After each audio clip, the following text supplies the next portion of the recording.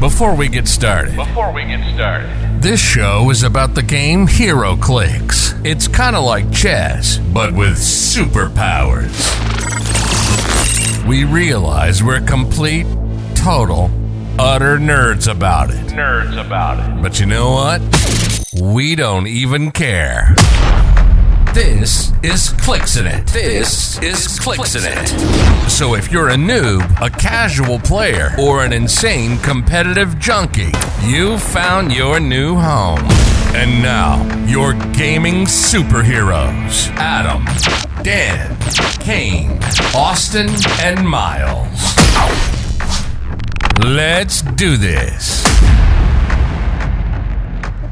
Hello, everybody out there in Clixland, and welcome to another episode here on Clixing It. I, like always, am your host, Adam. This is episode 191. We'll be talking about the Cheesehead Championship results. We'll be prepping for Worlds, and we'll be talking about a few other HeroClix news that has happened the past couple days. We have Ryan, we have Dan, and we have Mr. Tri-Sentinel himself, Lucas Tom Van Hollen, on the show. Welcome, Lucas.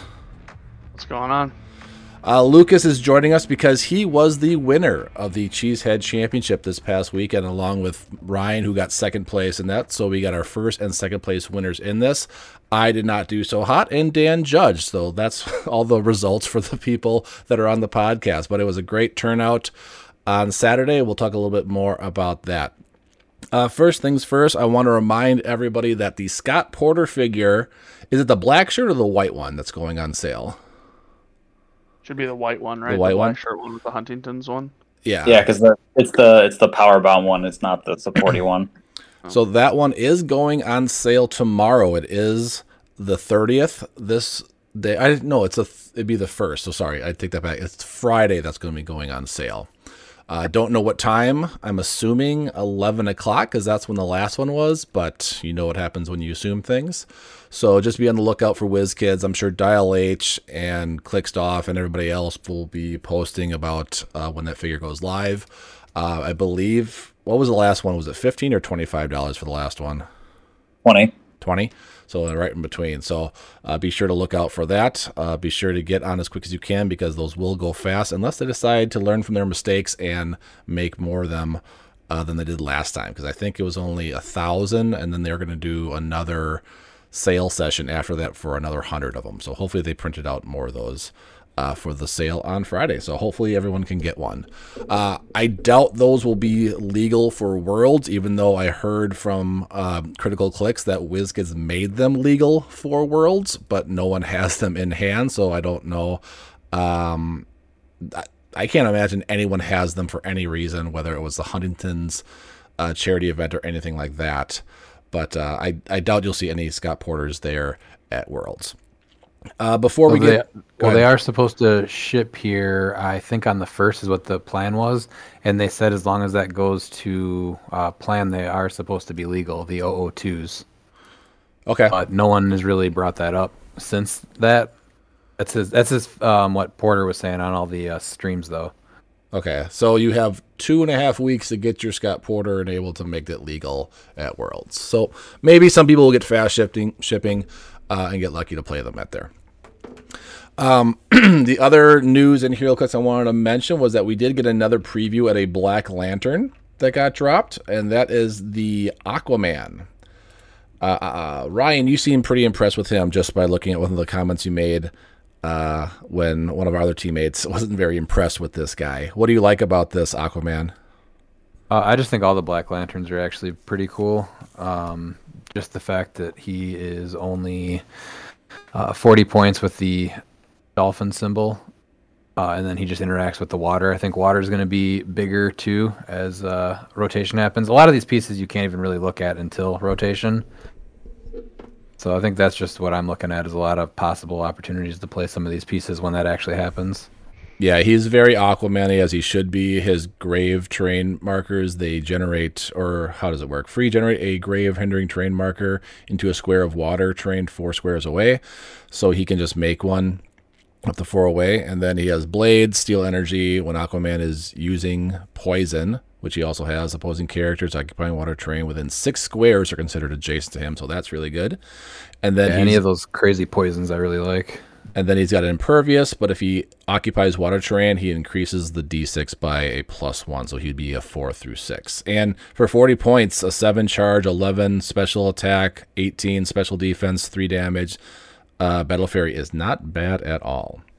And Well, he's got the new Justice League team ability too. Yep. Yeah, you get. He increases all of his single d6 rolls by 1. I didn't know if you were mentioning just as Impervious, but it's all single d6s. Oh, it's all okay. That's nice. So his blades then can easily be 4+ then. So if you can give him shape change too, that's gonna or super senses, that's gonna bump it up. I like it. We did get a Harley Quinn. I did not get a chance to look at her at all. Did anyone get a chance to look at her? She looks very interesting. fun. 25 points. She's really good. Yeah.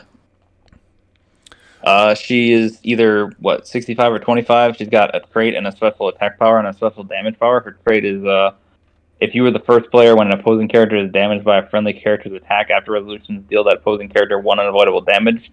If they're not KO'd, heal them 1 click. So it's like the Reaper trait from Undead, and there's a couple, or like the Justice Lord trait. Then she has a unique modifier. If an opponent's force has more characters than yours, friendly characters modify attack and damage +1.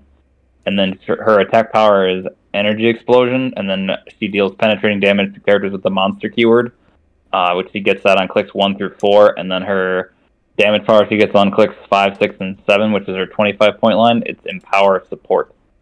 So her modifier plus her Empower Support can be pretty solid for 25. Yeah, and she's a super rare if I remember correctly. Yeah, and then she's got Batman, Enemy, and Underworld. So, I mean, 25 points for Underworld, the trait, and then the damage power, I think, is actually pretty solid.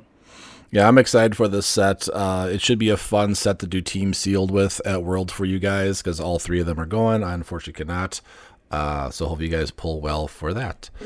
All right, let's talk a little bit about the Cheesehead Championship. We had it this past weekend. We had a decent turnout for it here in Wisconsin.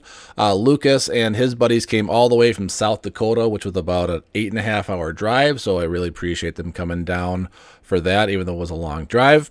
We're hoping next year to make it a 2-day event, a Saturday and Sunday event. That way, if people do have to come from long distances, they can drive that night or the day before, play, and then that way their hotel for that night isn't kind of in vain, but then they can play the next day and then go back the following. So that is the plan for right now. I know I'm always up for having people just staying at my house for free. I know Ryan reached out to a few people as well, but you don't have to pay for a hotel if you want to come down for this. We are more than willing to put you up for the night to save on that cost as well. I did not make top 8, so I'll go over my build very quickly. But my build was just basically in my best infomercial voice, that's a lot of damage. It was Blackheart, it was Genesis, it was Apoc, it was Clea, Carnage, it was Thunderbolt Ross, and it was Chainsaw Wonder Woman. It was just basically meant for you to come to me, hit me, and take a lot of damage, and then hopefully I can scoop up the remains. Didn't work out the best. First game I played against Jeremy, which is one of the locals at that store. He played a Scarlet Witch with an Arachnite, and he just ruined me in more ways than one. But with all my stop clicks, it didn't mean much because he just kind of ate through it. Second game I played against my teammate Dalton. The only reason why he kind of alphaed me with his Sky Tyrant was I put my people 1 block away so that his Sky Tyrant couldn't get me, but he drew the tarot card that lets you increase your perplex by +2, the one with what's that green guy's name? Dupe, thank you. So he was able to get to me, so he just perplexed all the way up to 3, came over and hit my Thunderbolt Ross. He hit him for 3, and then he flurried again, killed my Thunderbolt Ross, but then I brought him back with Chainsaw Wonder Woman, and then Sky Tyrant just died because he just took 4 clicks of damage, 3 from Thunderbolt Ross and 1 from Clea, and I was up 50 points, and I just kind of slowly irked my way up to his starting line, and he got a few pieces of me afterwards, but I just was able to edge it out. And then in my third game, I played against another local, Anthony. He had a very interesting team. I don't know if Lucas or Ryan, you played against him, but he played 2 Doctor Stranges from Avengers 60th. He played the excuse me, Play at Home Captain America, Black Widow from War of the Realms, the Iconics Wolverine and Valeria Von Doom. So he was all about that crush thing with Wolverine, which he made it with Black Widow. I think I lost by 10 or 15 points just because I couldn't get through his senses and things like that. And then I ended up losing that one. And then the fourth game, I was actually tied with, I believe it was Dalton for the bye. We rolled off. Dalton won. And I got the bye, and that actually bumped me from all the way to last place to 9th place. So technically, I was 2-2 on the day, which is about my average for competitive tournaments. So I was happy with that. So that was my Cheesehead Championship experience. The only other thing I'll talk about is that me. Who was the other guy that you brought, Lucas? I forget his name.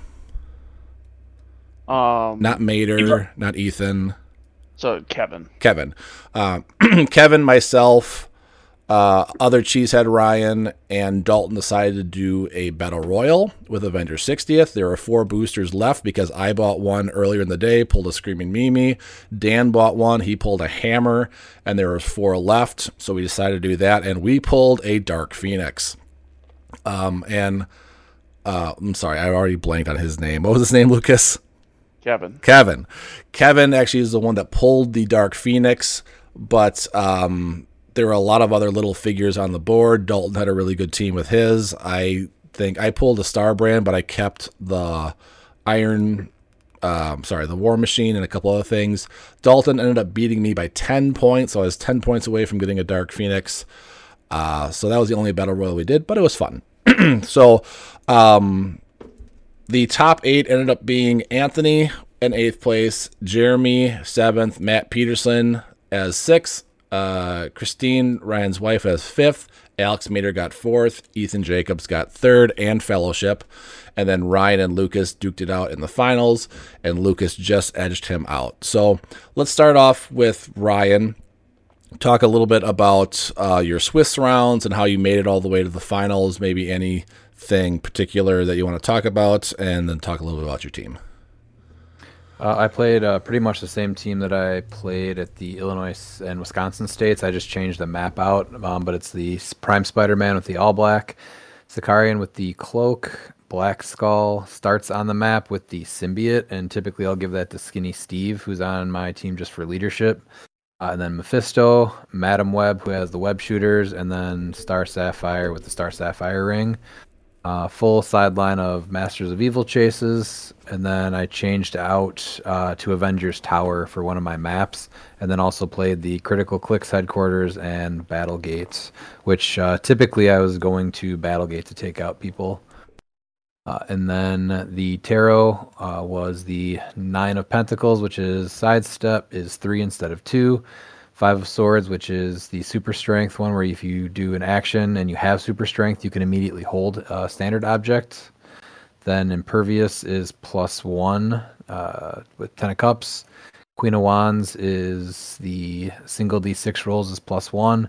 And then the last one, which came in clutch quite a few times, is the Emperor, which is when this card comes into play, you choose your highest point character, and they gain Colossal and Safeguard Outwit. So that was probably the biggest one of the day, was that card that came into play. I added that, I think, for Wisconsin states. But my first matchup was against Anthony Boykin, that you were talking about his team. He moved up after picking map. He went to the middle pretty quick, and so I just went in pretty fast on him, and I was able to get him 300-0.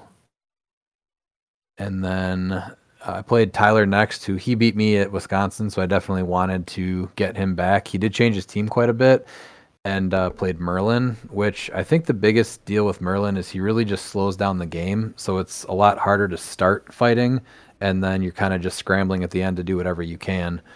But I was able to kind of just start hitting him near the end of the game and ended up at 205-0. He also did end up playing Robot Doom, so he was really banking on that 3 actions and then 3 free actions. But the problem with Doom is he can just get one-shotted nowadays with all the figures out there.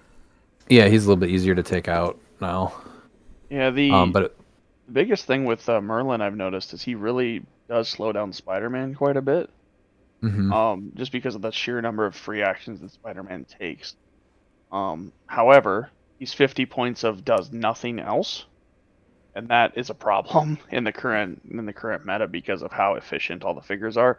I will point out, Doom may lock your actions down to 3, but you still get 4 free actions, just for what it's worth. Can you explain why? Because Doom only puts your costed actions down to 3. Merlin, you get 1 free action per your action pool. So with leadership, you're up to 4. Okay. So even though you only get 3 costed actions a turn, you still get to keep the extra for your free from Merlin. So there's a difference between pool and actual leadership actions? So Doom doesn't impact the action pool. It just says that the most costed actions you can take is equal to 1 for every 100 points of the build total. Okay. So he doesn't actually care what your action pool is. That's why he also impacts things like autonomous characters. Mm-hmm. Gotcha. And then round 3, Ryan? So round 3, I played Alex Mater, who he had a Scarlet Witch build with Scarab. And I got to pick map, so I went to that Battlegate again, and he kind of ruined up pretty quick and then barriered up behind, and I moved up halfway through, and for most of the game, he was up only 15 points because he was able to mind control my Sicarian, and he took out my Skinny Steve right away. And so we kind of just went creeping up back and forth a little bit, and he was able to keep outwitting me, and I really wasn't able to get the cards that I needed to come up for Terror that I was waiting for. And then his last turn right before the game ended, the star came up and he attacked and crit missed, so he crit hit and scored another 35 points on, I don't remember what it was. So he ended up going over me 40-0. And then after that, I went and played Ethan for the first time of the day, and he went in pretty quick. We fought pretty much like right away. He was able to blow up a wall with Ghost Goblin, and then my counterattacks just kind of hit him pretty hard and took him out.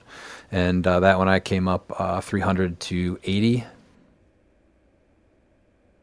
And then that was... What was that? We did 4 rounds of Swiss? Yeah. Okay. So yeah, that was the Swiss then, and then we went into top 8, and I played Jeremy.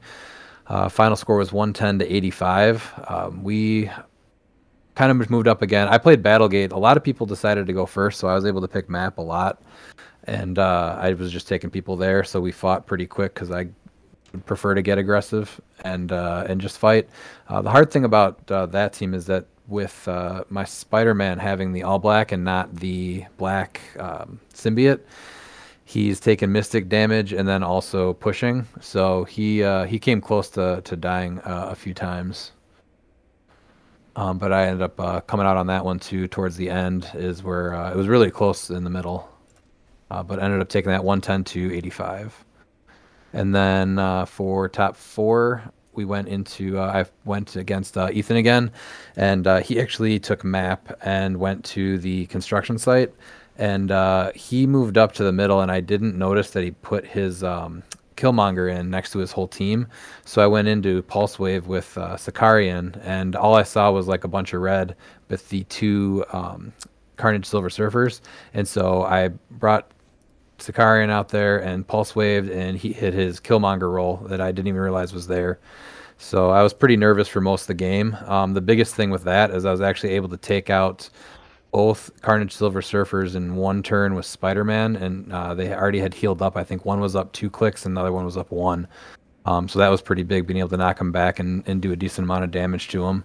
And then I was able to pick apart some of the other pieces. So it was really close for most of the game. And then near the end is where I kind of was able to take off and go 220-75.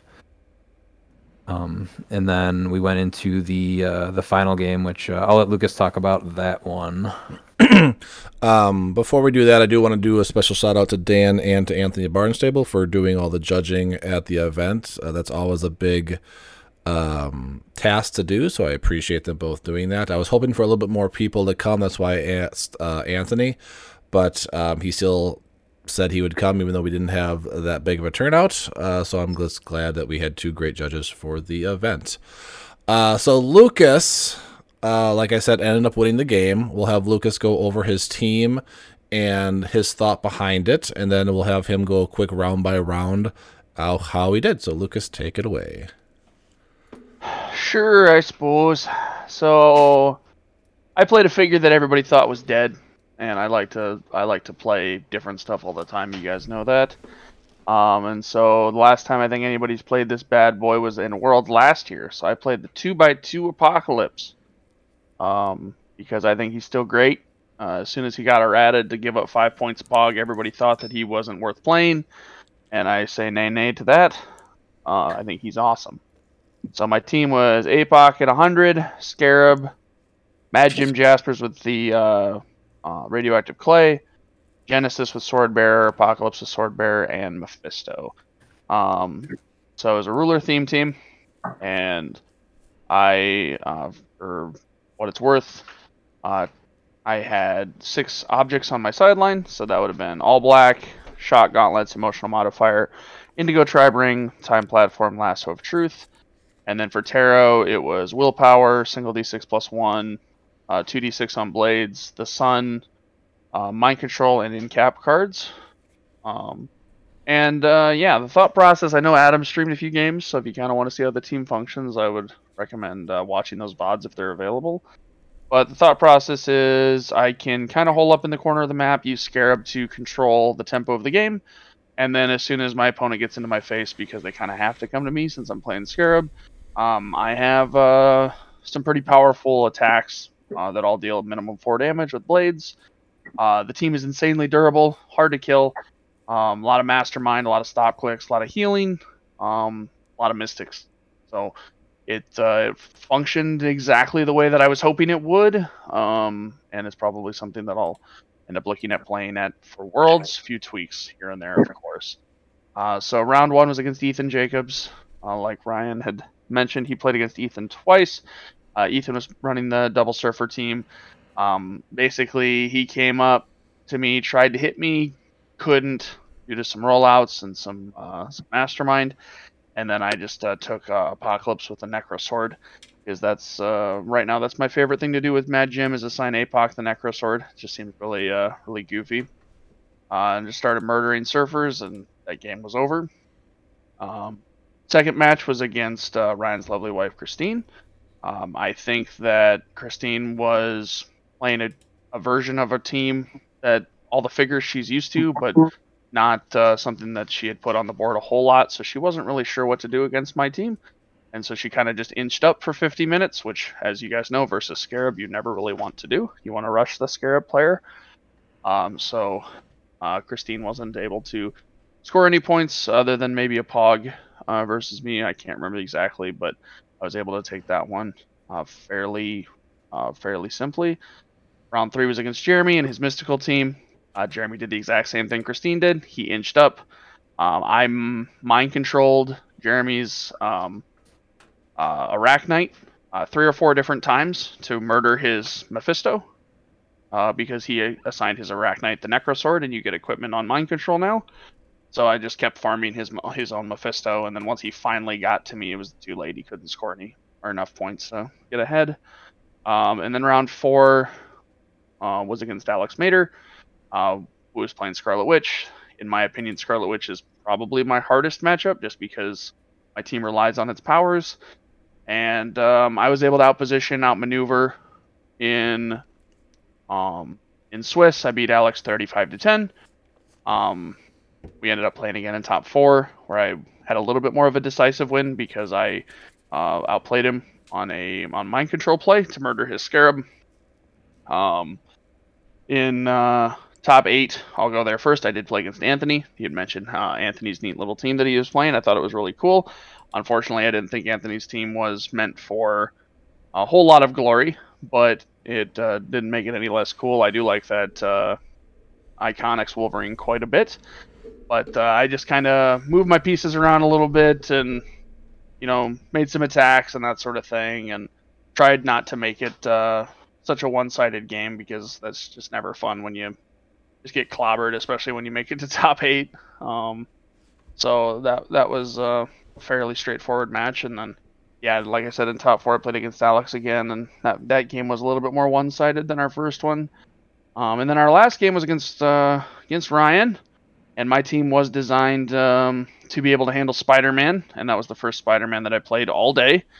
Ryan did get a little bit of a fast one on me with the combination of Madam Web and Spider-Man. That was not something that I was on my radar, and when I saw Madam Web, I just went, oh, he's trying to prob twice on Spider-Man. That's literally the only thing that went through my head. I completely forgot about her trait to move things through the wall. So Ryan came out swinging, and I clapped back to weaken his Spider-Man a little bit. I think I also got a fast one on Ryan because he forgot that I copied the time platform on Scarab, so he wasn't able to murder my Scarab. Yep. And then, yeah, he ended up killing Scarab on the other side of the map, but on that next turn, I killed his Master of Evil, which he was on Kid Thanos at the time, and once Thanos is dead, Spider-Man had no more ways to heal other than steal energy. So then Apoc came in and murdered Spider-Man, and I got up on points and kind of just whittled down a little bit. And then as soon as it was Apoc and Genesis versus Sackman and Madam Web, I was like, oh, time for me to leave.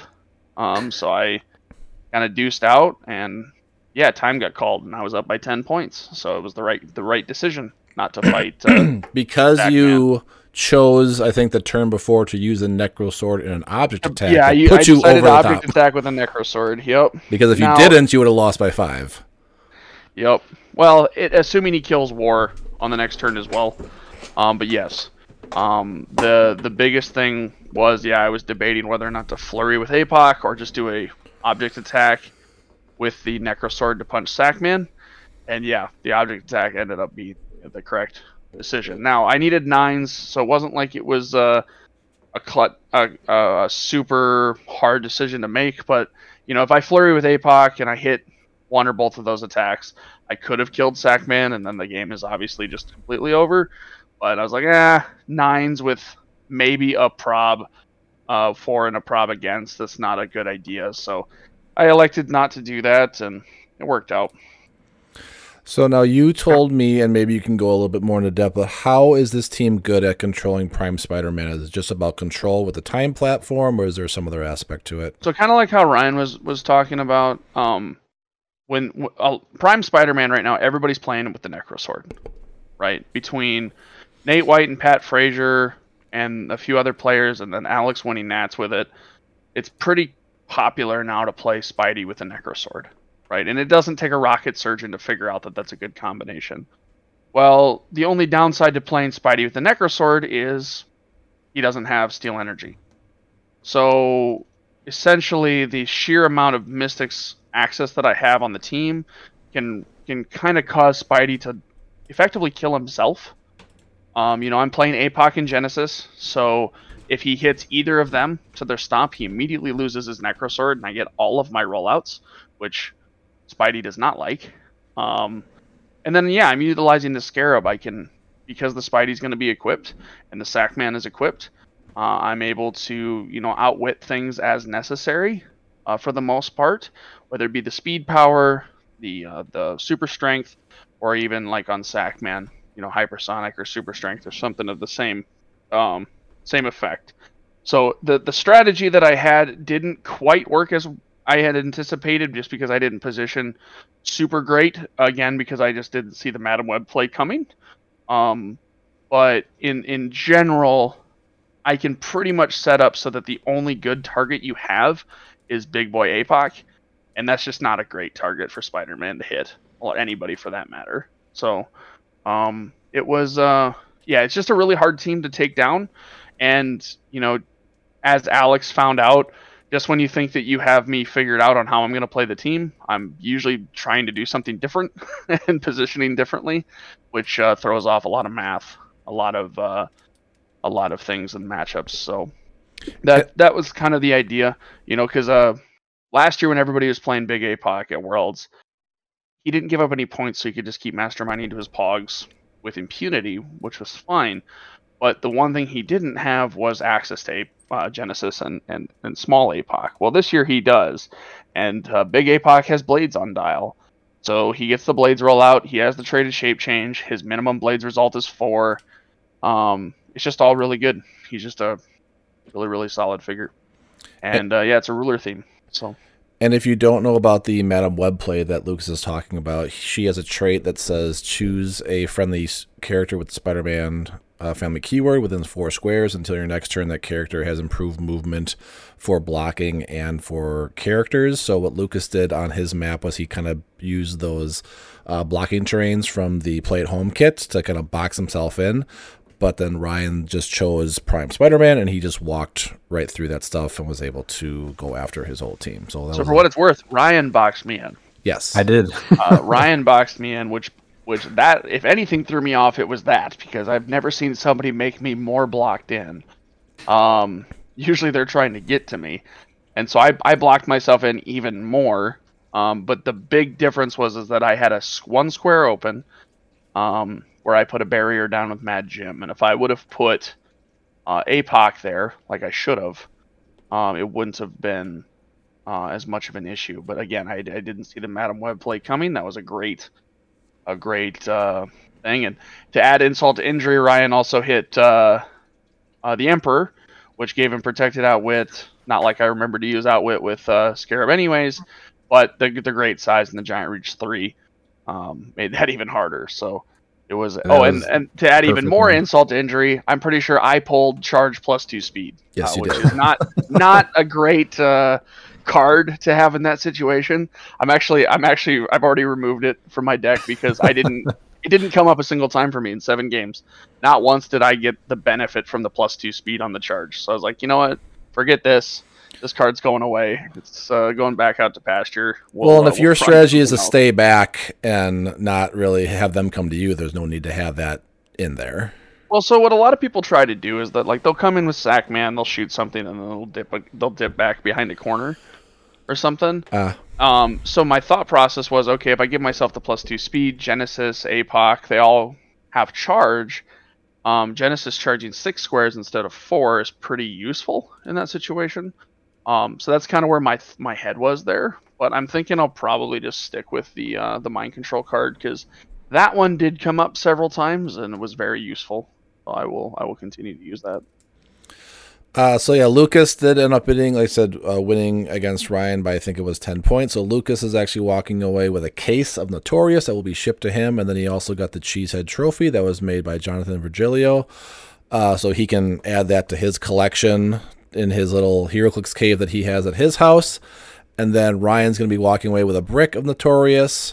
Alex Mater and Ethan Jacobs got 3rd and 4th, so they're going to be splitting a brick together, so 5 each. And then Ethan walked away with Fellowship, so he gets a brick of Notorious and then a trophy as well. We were hoping to pay out Notorious boosters through top 8, but because we didn't have the numbers we needed for that prizing, we had to change it up a little bit for that. So we just gave boosters to 3 and 4th, and then 5th through 8th got to pick 3 prizes from the pool of prizes that we collected through our teammates and through Glass Cabinet Hobbies and things like that. So you did walk away with a lot if you just showed up. So whoever got even 13th place got to walk away with 3 items from the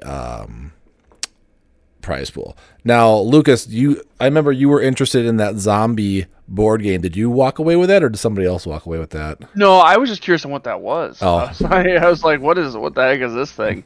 No, I ended up getting, I took like a Dyson token pack of A60, a Cosmo Legacy card, which is somewhere, I'm sure, and Old Man Hawkeye. I basically just grabbed 3 things from the list. I wasn't super worried about it because everything that was out there was stuff I already had, which is fine. I'm not worried about that. It probably will be one of those situations where I'll just put a different color bow tie on and regift it, like I normally do, because I have the same philosophy when I run my tournaments. I like everybody who shows up that pays me money to play to at least get something. So yeah, I share that sentiment. That's what I like to do. I like the people to whatever they pay to make it kind of worth the pay that they put in and the travel time to walk away with something. I don't like to have people walk away empty-handed. One thing while talking to Anthony Barnstable, and that this is not to take away from your second place finish at Nationals at all, but apparently Lucas did play a Dark Side Mission Point team. He played it at our states a couple months ago, and then he played it at Nationals. But apparently, Dark Side can't gain mission points, according to Anthony Barnstable. Does anyone want to go over why that is now? It's because of how Dark Side is worded specifically. Yeah. So if you read his card, which, hold on, let me grab that. There we go. So Dark Side's trait says knockback when a friendly character knocks back one or more opposing characters of at least one character they knocked back hasn't been knocked back this turn, gain 1 mission point. So it checks to see who hasn't been knocked back, but because he's knocked them back, they can't be not knocked back. That's very confusing the way that's worded.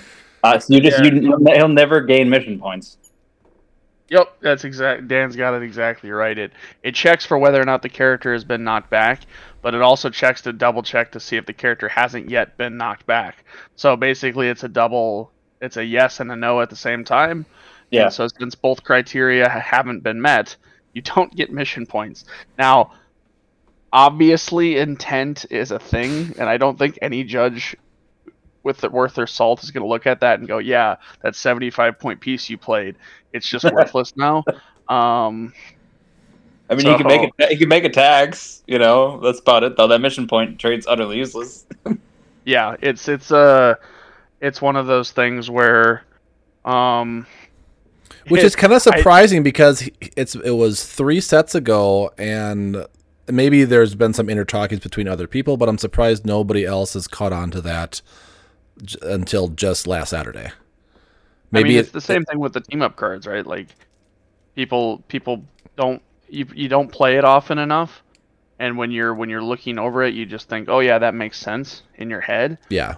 And then you actually sit there and dissect the language and actually look at it, and you go, wait a second, that just doesn't work. We have that all the time when we're looking at sets, because like myself, Barnstable, Adam Friedman, PJ, we constantly dissect figures when they're released or like when they're previewed, and it's like you'll look at that and go, this just doesn't work. And it's like, how'd that make it pass play testing or design? And you go, oh, they probably just read it too fast, or like the person who read it didn't realize that specific English vernacular wasn't going to work. Yeah. So yeah, anybody out there playing Darkseid, just think twice now. He's a great attacker still. You just can't gain mission points the way that he used to. Verify with your judge before you commit your build. Do you maybe see an errata coming for him? I guess they would just have to take the last part out of his text away to make him work. I would like to see an errata coming for him. I would also I feel like he shouldn't have had knockback. He should have just had force blast, but that's a personal vendetta I have against the character. Yeah, they should errata him. We'll see what happens, whether or not it happens before or after Worlds. I have to feel like if anybody was trying to play mission points at Worlds, that as long as they bring it up to Chris and Barnstable ahead of time, that they would at least intent rule it, but you never know. Yeah, and Barnstable is going to be a judge at Worlds, so if you do have a question and you are playing Darkseid and you are going to Worlds, reach out to Barnstable, and I'm sure he'd be happy to help and let you know if it's going to be mission pointable or not. But that was Cheesehead Championship. Thanks for everyone for coming out. It was a blast. I look forward to next year. I'm thinking of moving the event to early November next year to hopefully get more people. I don't know if it was just because it was in between Nationals and Worlds or what it was. But like I said, I was hoping for more people. But I understand, Pokemon Go Fest was that week. I know, Lucas, I reached out to you long before when I was reaching out, and you weren't planning on coming because of Pokemon Go Fest, but then you decided to come to us. So I don't know if that was something that played into it, but I'm thinking of having it be like the first, if you want to call it, big event after rotation happens. So, and obviously before all the holidays, so I'd want to do it like the first or second weekend of November before Thanksgiving and all that stuff. So I'm hoping and that's the plan is for next year. But obviously, stay tuned for more details as the year goes on. So let's talk a little bit about World, which is coming up in about 2 weeks. Those three guys are going. I'm not. Lucas, you've kind of already talked about your team and what you're going to play, unless that's just a red herring and you're going to come with something completely different to Worlds. Are you planning? The only reason why I would ever do that and completely change my team isn't because of a red herring. It would be because something comes up or something comes to my attention that just completely and utterly makes my team unplayable or makes it too risky to play. As of right now, I haven't seen anything. But you never know. If you, just to throw it out there, if you were to get a Scott Porter before Worlds, would you change your team and add him onto it, or would you keep it the way it is? This is the black shirt Scott Porter. Yes. Scott could potentially replace Mephisto. Really? Mephisto would be the only thing that would make sense to go away, because Jim and Scarab aren't going away, Apoc and Apoc aren't going away, and Genesis isn't going away. So, like, if anything was going to go away, it would be it would be Mephisto. However, I'm not 100% sure that that's worth it. However, there is something to be said about potentially getting back theme probs, an extra perplex, and then support on the team. I don't hate any of that stuff, but I would just have to kind of... And a TK that's not Scarab, right? Yeah, TK doesn't come up super often, but that doesn't mean it wouldn't on a different map. I was able to play... I won initiative every single game at Cheesehead. I don't think I'm going to get that lucky at Worlds. Yeah, I was more or less thinking just because you're not usually using Scarab for his TK. I mean, you certainly can. It just doesn't seem like when I see him play, that's not usually what people are going for. Yeah, so it was one of those things where I used the TK to destroy objects, and that was pretty much it. Yeah. And then he also does give friendly character that share a keyword with him +1. I believe he gets every keyword in the game, or no, he chooses one. Sorry. So I mean, the +1 bump. You get a keyword and a team ability. And then you get the community tokens, which lets you re-roll any D6 roll, I think it is, or any roll. Yeah, he gives your entire team static +1 defense when adjacent to a friendly character that shares a keyword with them. So like my entire team is always adjacent to each other, or like two people are always adjacent. So my entire team would just be a static +1 defense, which it's not bad. I don't hate the idea of Genesis and Apoc being an 18. And honestly, if Scott, actually, you guys are getting me to think about this now, so thanks a lot. Because if Scott became legal, that would free up 5 points. So then I could play Scott with the Captain Carter's shield. So that would actually put my entire team up to a 19 defense, which I like a lot. I'm just putting this out there. Scott Crampton is only 4 points for you. No, because then he's just gonna die. I just know that you were saying at the tournament that if there's a Scott Crampton on the board, you are beelining for that was every single time. Target. And then nobody I played against was playing one because they all have taste. But it was I would have made a beeline. Like that's a perfect way to get me to commit to making a terrible play is to put a Scott Crampton on your team, because that's the first thing that's going to die. Guaranteed. There was one. I think Dalton played Scott Crampton, but no one else played. Yes, he did. Play him, so. But he's the one person that played Scott Crampton. Yes. To give Scott some credit, in Tulsa States, there was a top 8 match that was won by a single point because of Scott Crampton. Caleb Reddick lost because of Scott Crampton. So it was it can do a thing, but yeah, I don't know if he'll find his way onto my teams, at least not unless I'm playing something specifically with Mastermind and he's my first target. So the only way is to get him off the board as quick as possible if he's on your team. Yeah, because you can't push him to death anymore. Yep. So otherwise I would just push him to death. I mean, you could lava pool him if you really wanted to. Oh, yeah, that's a good idea. That's a good idea. All right, I might have to think about it. Just Terminator him right into the lava pool. And then remind me what is going on Friday at World. So the Modern is on Saturday. What's on Friday? Teams. Teams is Friday? Yep. Okay, I thought that was... Then what's on Sunday?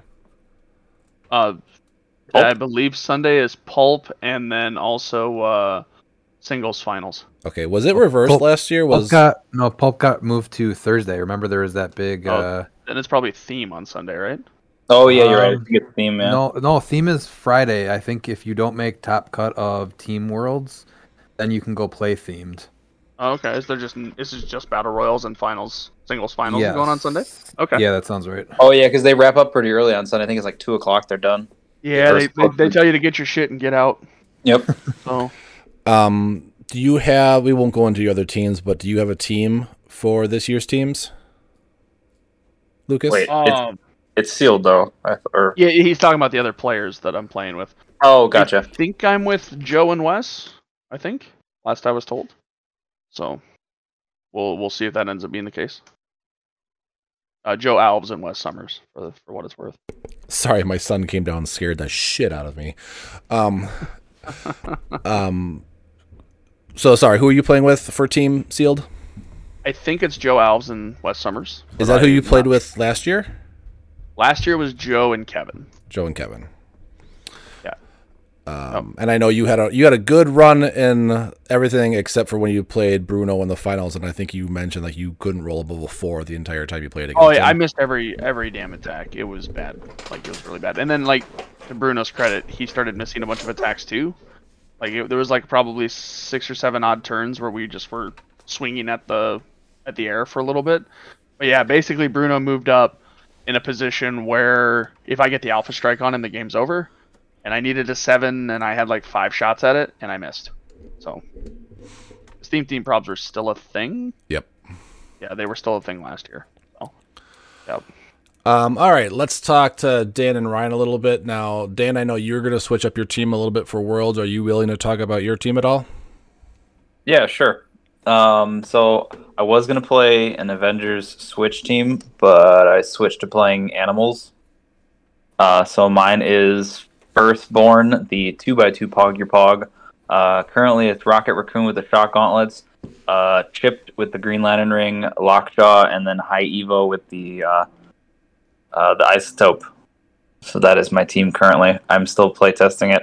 I might make a couple tweaks, but that is my team currently. It's a wild team. I wanted something really aggressive, and this fit my playstyle. Also, Firstborn being able to mastermind a Lockjaw made him a lot safer, so I wasn't as worried about him getting cleaned up as quickly. Oh, word. Yeah, no, that makes sense.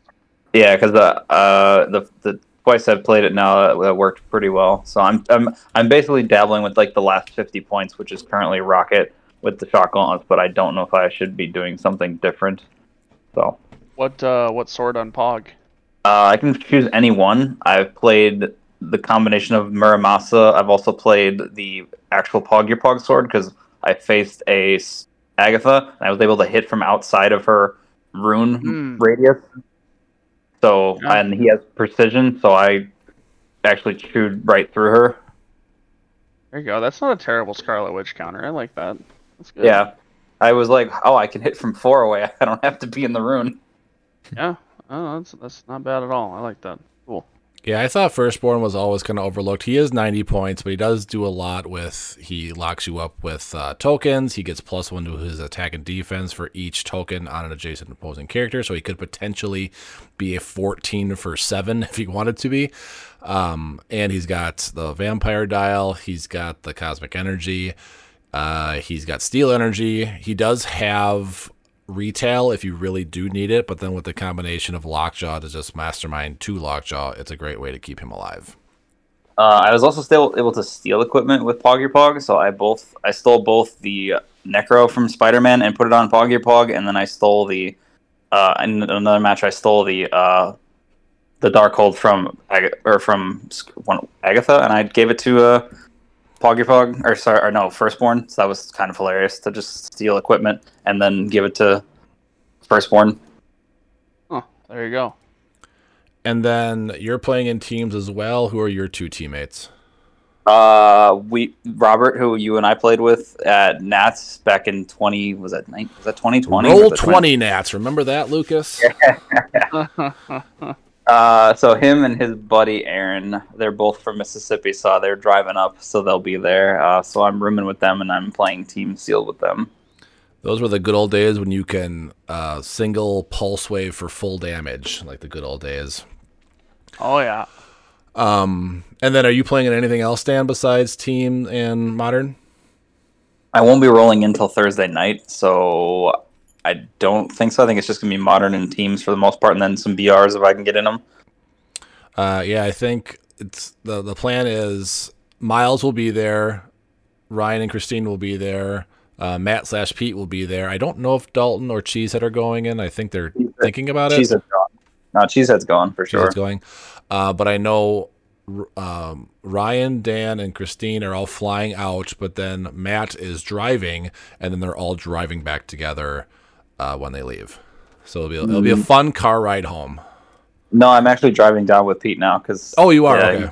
He asked me. I was like, sure, that works too. So.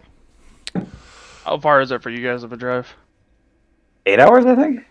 Yeah, eight-ish, eight and a half. You guys somewhere got it so freaking easy. Holy cow. What's your drive? 15? Or Memphis. Geez. Yeah, Memphis is 15. Ouch. Yeah.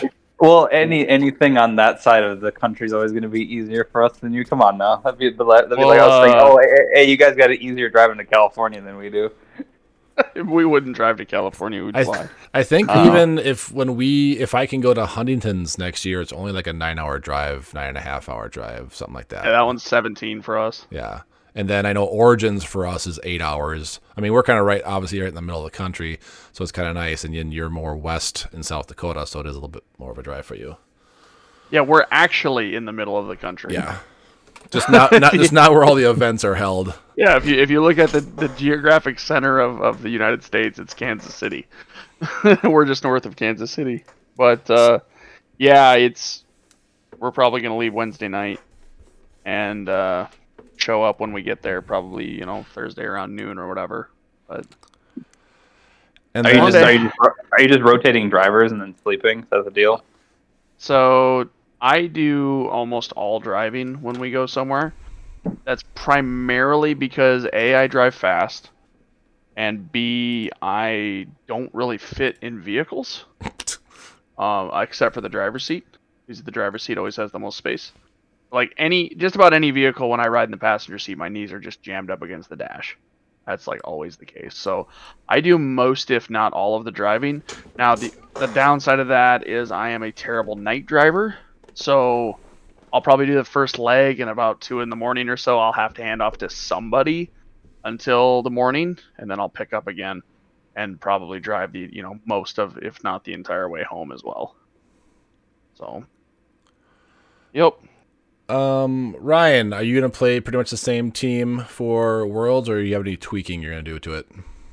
I think the only thing I might change is just like a tarot card. Other than that, I think that's about it. The one that hasn't really come into play was that one for Super Strength. Basically, Spider-Man can keep generating standard objects because it's just taking an action and then just dropping them for Saki. But it's never been an issue. So I don't think maybe once it helped out of all the games I've played since States started. So if I can find something to replace that, that's really the only thing I'm going to replace, because it's been really nice being able to practice with all these events this year finally, like all the in-person events.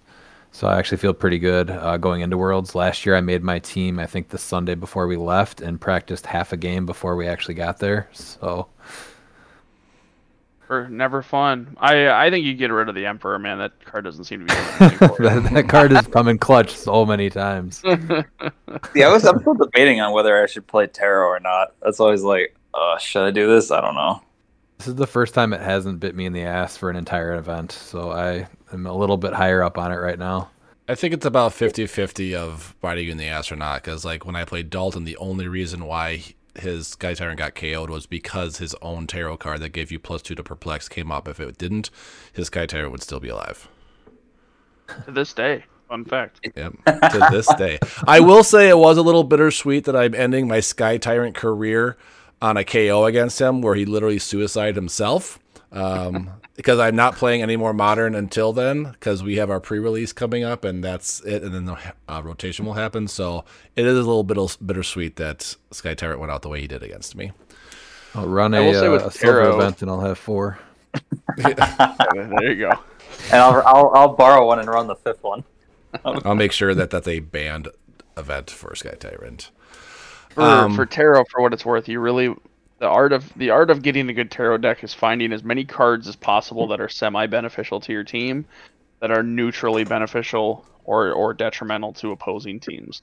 So like you'll notice like I don't run the star on my team because I don't need to give people the opportunity to crit hit me. You know, I don't run High Priestess because I don't need to give people the opportunity to re-roll something like a crucial willpower or a crucial super senses and win the game, because that happened to me at Worlds last year. So for tarot, if you can find 5 reasonable cards that are either burners or don't really impact the game state for either player or benefit you very little but not your opponent at all, that's kind of where you want to be. That's one of the main reasons why I was playing the Sun. Because I don't have any stealth, so it didn't really matter. Apoc has stealth, but that is not a big deal. So that would be my advice. The one that's bit me in the ass the most, I think, is the Queen of Wands, where you increase the roll by +1 of all D6 rolls, single D6 rolls. Yeah, and I'm considering removing that one from my deck as well. Just for the same exact reason. If anything, I'm going to go King of Wands. Which is that one? Oh yeah, that's when you take out. Is it when you hit with an attack, you remove an action token from yourself? Correct. It's wonderful versus Spider-Man because he can't double token himself. Yeah, it's terrible. I was Spider-Man. I was thinking about that now since I switched my team, because I played that with Spider-Man once because I just needed a wands, and I was like, "Oh, this is terrible for me." Actually, no, it was awful. Not optional. Yep, I think like for teams that don't have a lot of super senses, if you want a way to counter Spider-Man as well, consider 9 of Swords. I have that on. I have that on my team because I have precision. That's what I was running, was the 9 of Swords, because then he just can't evade. You're about to see a lot of Spider-Man at Worlds. A lot. Spider-Man and Scarlet Witch will make up over half the field. I can almost guarantee it. I still would rather play against that though than Thanos. And I like Apocalypse, and actually that's a piece. The 2x2 that you were playing, that's a piece that I was kind of just shelving until after rotation because I really loved that piece a lot. But with everyone playing him and with Scarab, that didn't lead to a lot of fun games at Worlds. All I really played was Thanos and Apocalypse in all 5 of my matches. Yep, exactly. Well, I do wish everybody luck down there in Memphis. I wish I could go, but unfortunately I have a wedding that day, so hopefully next year. I will be going to Florida. If you have not seen, David Newmark did post the link for the rooms for Florida, so if you have not had a chance to get those because it is a heck of a deal this year. He knocked the price down to, I think it was like $120 or something like that compared to the $250 it was last year. I've got my room booked already. I believe everyone here also does as well, and I'm looking at flights right now, so I cannot wait for the next big event after Worlds. And Lucas, I do believe you are judging that as well. That is correct, with Mr. PJ Bolin and Mr. Anthony Barnstable. So like always, Newmark puts on a great event, so I hope to see everybody down there as well. All right, we are going to end. Ryan, I forgot to mention, who is going to be your teammates for Team Sealed? Oh, we made a top 16 with my wife, Christine, and Ryan Rios, another one of our locals that we play with all the time here. So we're running that back this year again. And Dial H will be doing the coverage like they did last year. Just make sure you don't pose for them whenever they do an interview with you, because they will make you into a meme.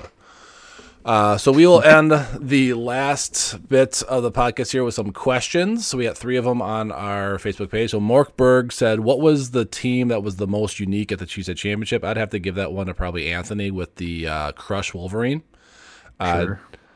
Just because no one plays that Doctor Strange, and no one plays Valeria anymore, no one plays Black Widow, and no one plays Wolverine. So it was a team of kind of non-played teams, and he made it work really well that he got all the way to top 8 with it. He ran figures that nobody else was using. That's for sure. Yep. He also asked, could you tell us a bit more about the winner of Fellowship? Lucas, you know Ethan a little bit more. Do you just want to give us a little tidbit about Ethan? He's actually part of our team, but I haven't really had a chance to talk to him that much recently. Yeah, so Ethan is a local of mine. He just recently started playing up HeroClix again, and has a really good attitude about it. Has just been having fun traveling and playing to the best of his ability.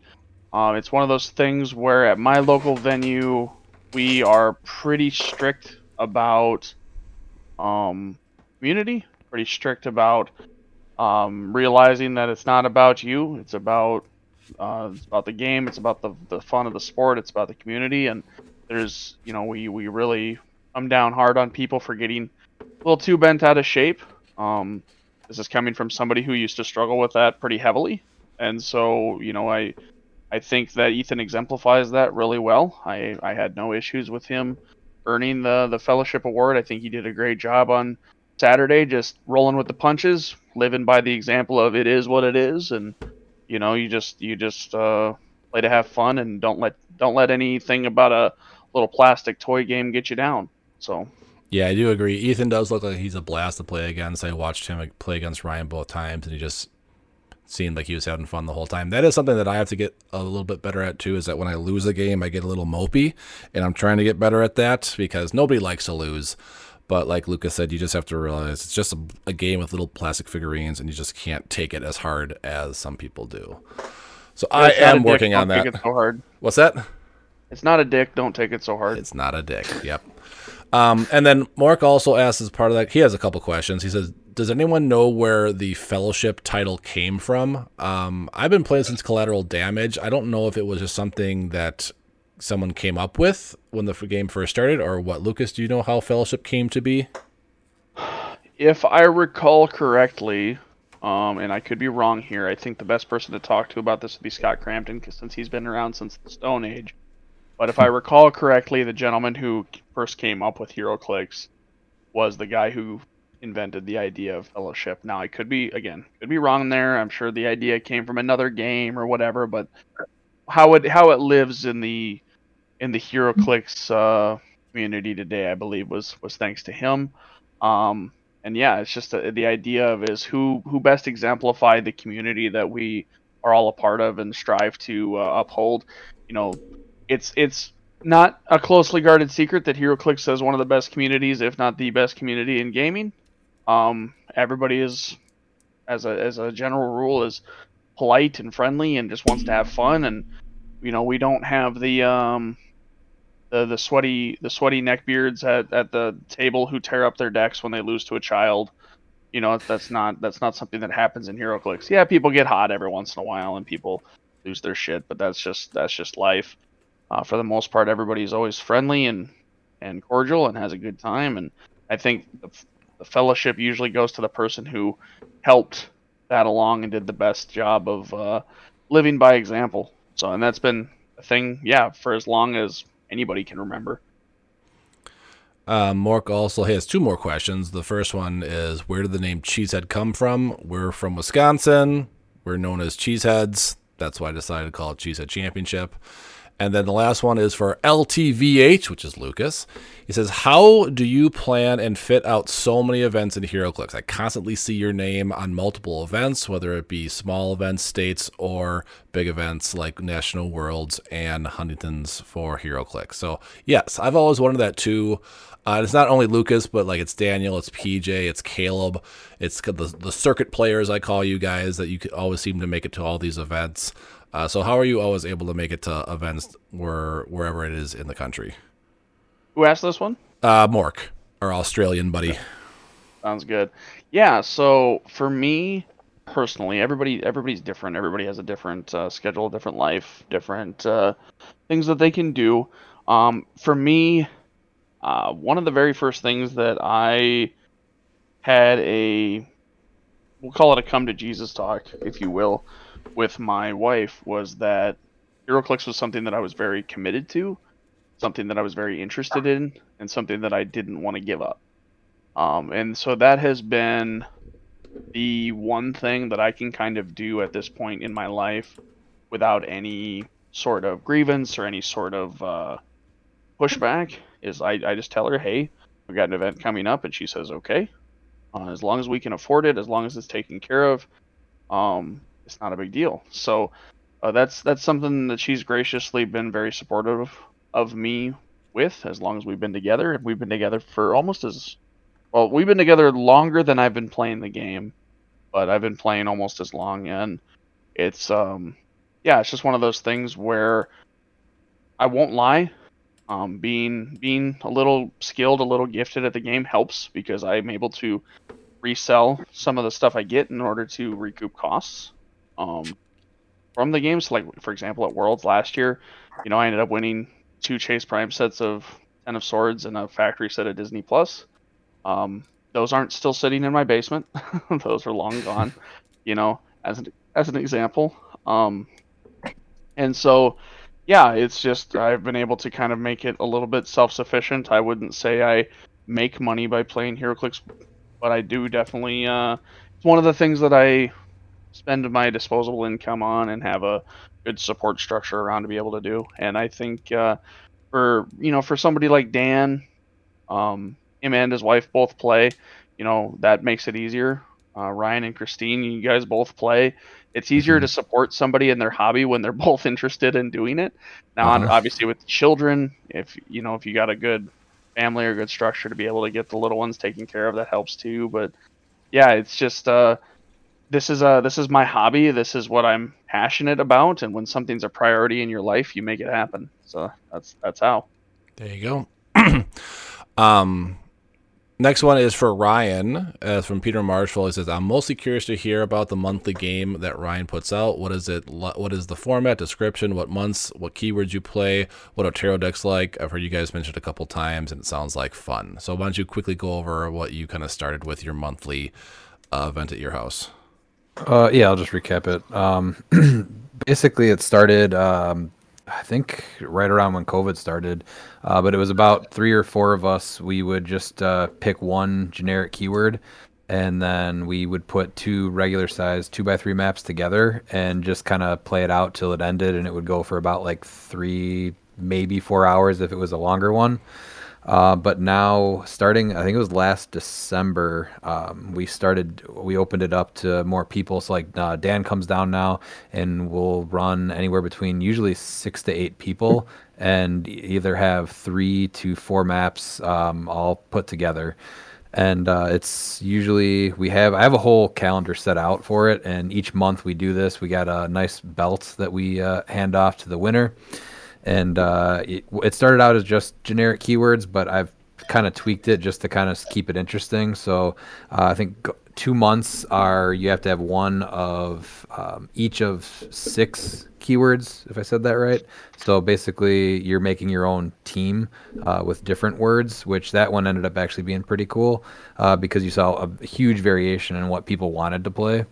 And then this next month that we're doing is actually going to be a named theme team, where you can only have one named theme team like on the board. So everyone's got to pick a different one. Sometimes I'll throw in some extra rules.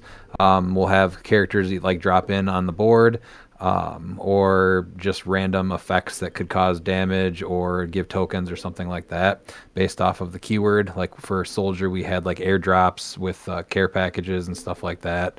Or bombing runs. So sometimes we go a little bit bigger like that. For our Cosmic game, we had Galactus come in with Heralds, depending on, and it's all done by like random D6 things.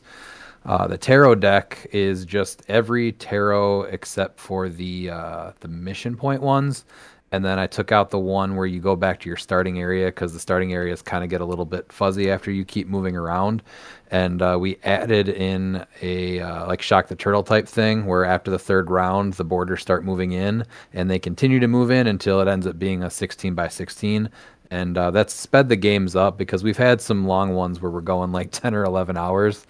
So if you have a lot of people, it's going to go for a bit. But if you want to talk more about it, give me a message on Facebook, and I can talk to you a little bit more about it. Yeah, I would like to make it to more, but it seems that he always has it on weekends that I have weddings. So I was able to make it to one last year. I brought my son, so then my son and Ryan's son played together, and then it blizzard that day, and it took me 3 hours to get home. But no, it's an overall good time. They play on the kitchen counter. And like you said, he gets between 6 to 8 people there, and it's just a fun time. He does have his own Facebook page for that, Asgard to Mouth. So if you do want to see that, you can go to that Facebook page, and he posts pictures the day after and then who won. So since you've been doing it, Ryan, real quick question. Who has retained the belt the most? Like, do you have a ongoing score, like on the back or anything, of who won it? I can go back because I post all the pictures of everything and the placings of everything, so I can go back. I know. I think on average, I would say Rios and Pete probably take home the belt the most. But since we started it back in June of last year, no one has held it back-to-back months. Fair enough. All right, and then the last question is from Matt Trussell, and his is, as a competitive player, so Lucas and Dan and Ryan, because not me, what suggestions or tips and tricks would you have for a returning player from the pre-carded area? Now, pre-carded area, we are talking about, I think the last pre-carded set was Sinister. So that was right before Avengers and the 5-figure booster. So 8, 9, 17, 2. Really? That's Sinister. If you go through Sinister and look at just about every single dial, their starting clicks are almost exclusively 8, 9, 17, 2. I'll have to go back and look at that. Most of them with stealth and blades. Yep. It was more of an indie set than a Sinister set. Yep. But yeah, what kind of suggestions, tips, or tricks do you guys have for a returning player from the pre-carded era? No, go ahead, Ryan. I was just going to say that depending on how carried away you want to get with it, I would listen to every podcast out there, but also know that that's just everyone's opinion. And if you kind of take everyone's opinion and play experiences, you can put together a pretty good idea of what to expect and where to kind of head. But it's never the final word on anything. Just because people do say this is the best piece, definitely isn't the best piece. Plenty of people slept on Spider-Man, and now he's possibly the best piece out there, second to Scarlet Witch. So definitely just absorb as much information that you can, and then make any event that you can. Yeah, I was gonna say, play as much as possible, read your PAC, read your comp, because a lot has changed, and accept the fact that you're probably, just like if you were a brand new player, you're probably not gonna win for a while, especially at events, larger events. People are very attuned to how this game runs now and are accustomed to the changes that have happened.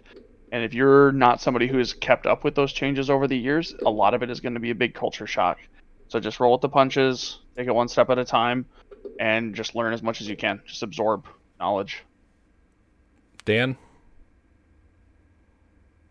I guess I'll piggyback off of that. I feel like, the biggest thing, the one thing I noticed was that if you just kind of play and not worry about, like, trying to necessarily remember what you used to play by, I feel like that might be easier, because sometimes you just kind of have to scrape all your, like, I had this when, like, the rules changed between, Wonder Woman and even now, where it's like, oh, yeah, that's right, this changed. So being able to kind of scrape all of that old stuff, besides, like, I'd say the fundamentals of clicks, right? You're still, like, rolling dice and moving your figures and stuff, but I think it might be easier to learn how the game works now currently and then kind of go from there. If I could give any advice, I'd just say keep your team simple and keep it a team that you like to play. You probably heard us talk about sideline and tarot cards and primes and everything like that.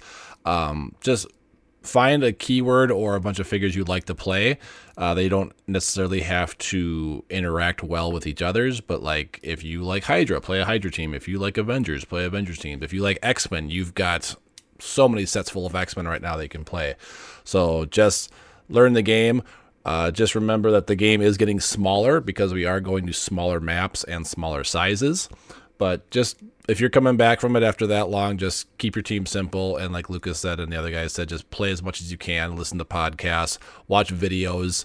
I know Dial H has their own, like, I think it's called like New Clicks on the Block or something like that, where they go over every power and things like that, like their little 1 minute to 2 minute shorts for powers, things like that. But yeah, just keep it simple coming back. Don't try to make your team too complicated. Because you're just going to get lost in everything that all your figures can do, especially with sidelines and tarot cards and things like that. But that is going to be our show. We will be back hopefully next week to talk about some more things. I don't know how much more of Notorious is going to be revealed by that, but hopefully we'll have some more. Pre-releases will be starting soon. I know ours is on the 10th, so we'll be back the 13th to talk about our pre-releases and things like that. And then that week is Worlds, and then we'll have more to talk about the following week. So a lot to talk about the next couple weeks.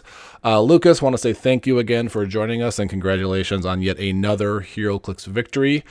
So how big is your trophy case at home by now? It depends on what events you consider actual events and which ones you don't. I did look at my ones that I have out after I moved, and I think they're for things that I've actually received trophies for. I think I'm up to 12. Oh, nice. So we're growing. We're growing one step at a time. It's trophies and plaques really go a long way. If you are having an event out there, even if it's a small one, just a simple plaque, or even if you go to Goodwill and get yourself a trophy and glue a HeroClix to the top of it, I mean, it goes a long way for the people that win it, to be honest. Mm-hmm. You don't need to. And with the way that 3D printers are now, I mean, that's what Jonathan down in Florida did for us, was he did the 3D printout of the trophy. He basically went to Goodwill, found a trophy, snapped off whatever it was on top, and then put on the new one, and it turned out great. So I really thank him a lot for doing that. But yeah, if you want to become a part of our Patreon, which I will be doing our Patreon tomorrow night, which is going to be mystery boxes, head on over to patreon.com/clicksingit, and any tier level gets you in there. And then check out our sponsor over at Glass Cabinet Hobbies and use code CLIXINIT, CLIXINIT, to get 5% off your order. But if I don't see anybody or talk to anybody until Worlds, good luck at Worlds. I hope you guys have a blast.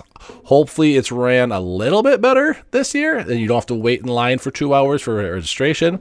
Hopefully they got all the kinks out from last year, but I think it will be a great event to go to. And remember, not all superheroes wear capes. Some roll dice. Have a good night.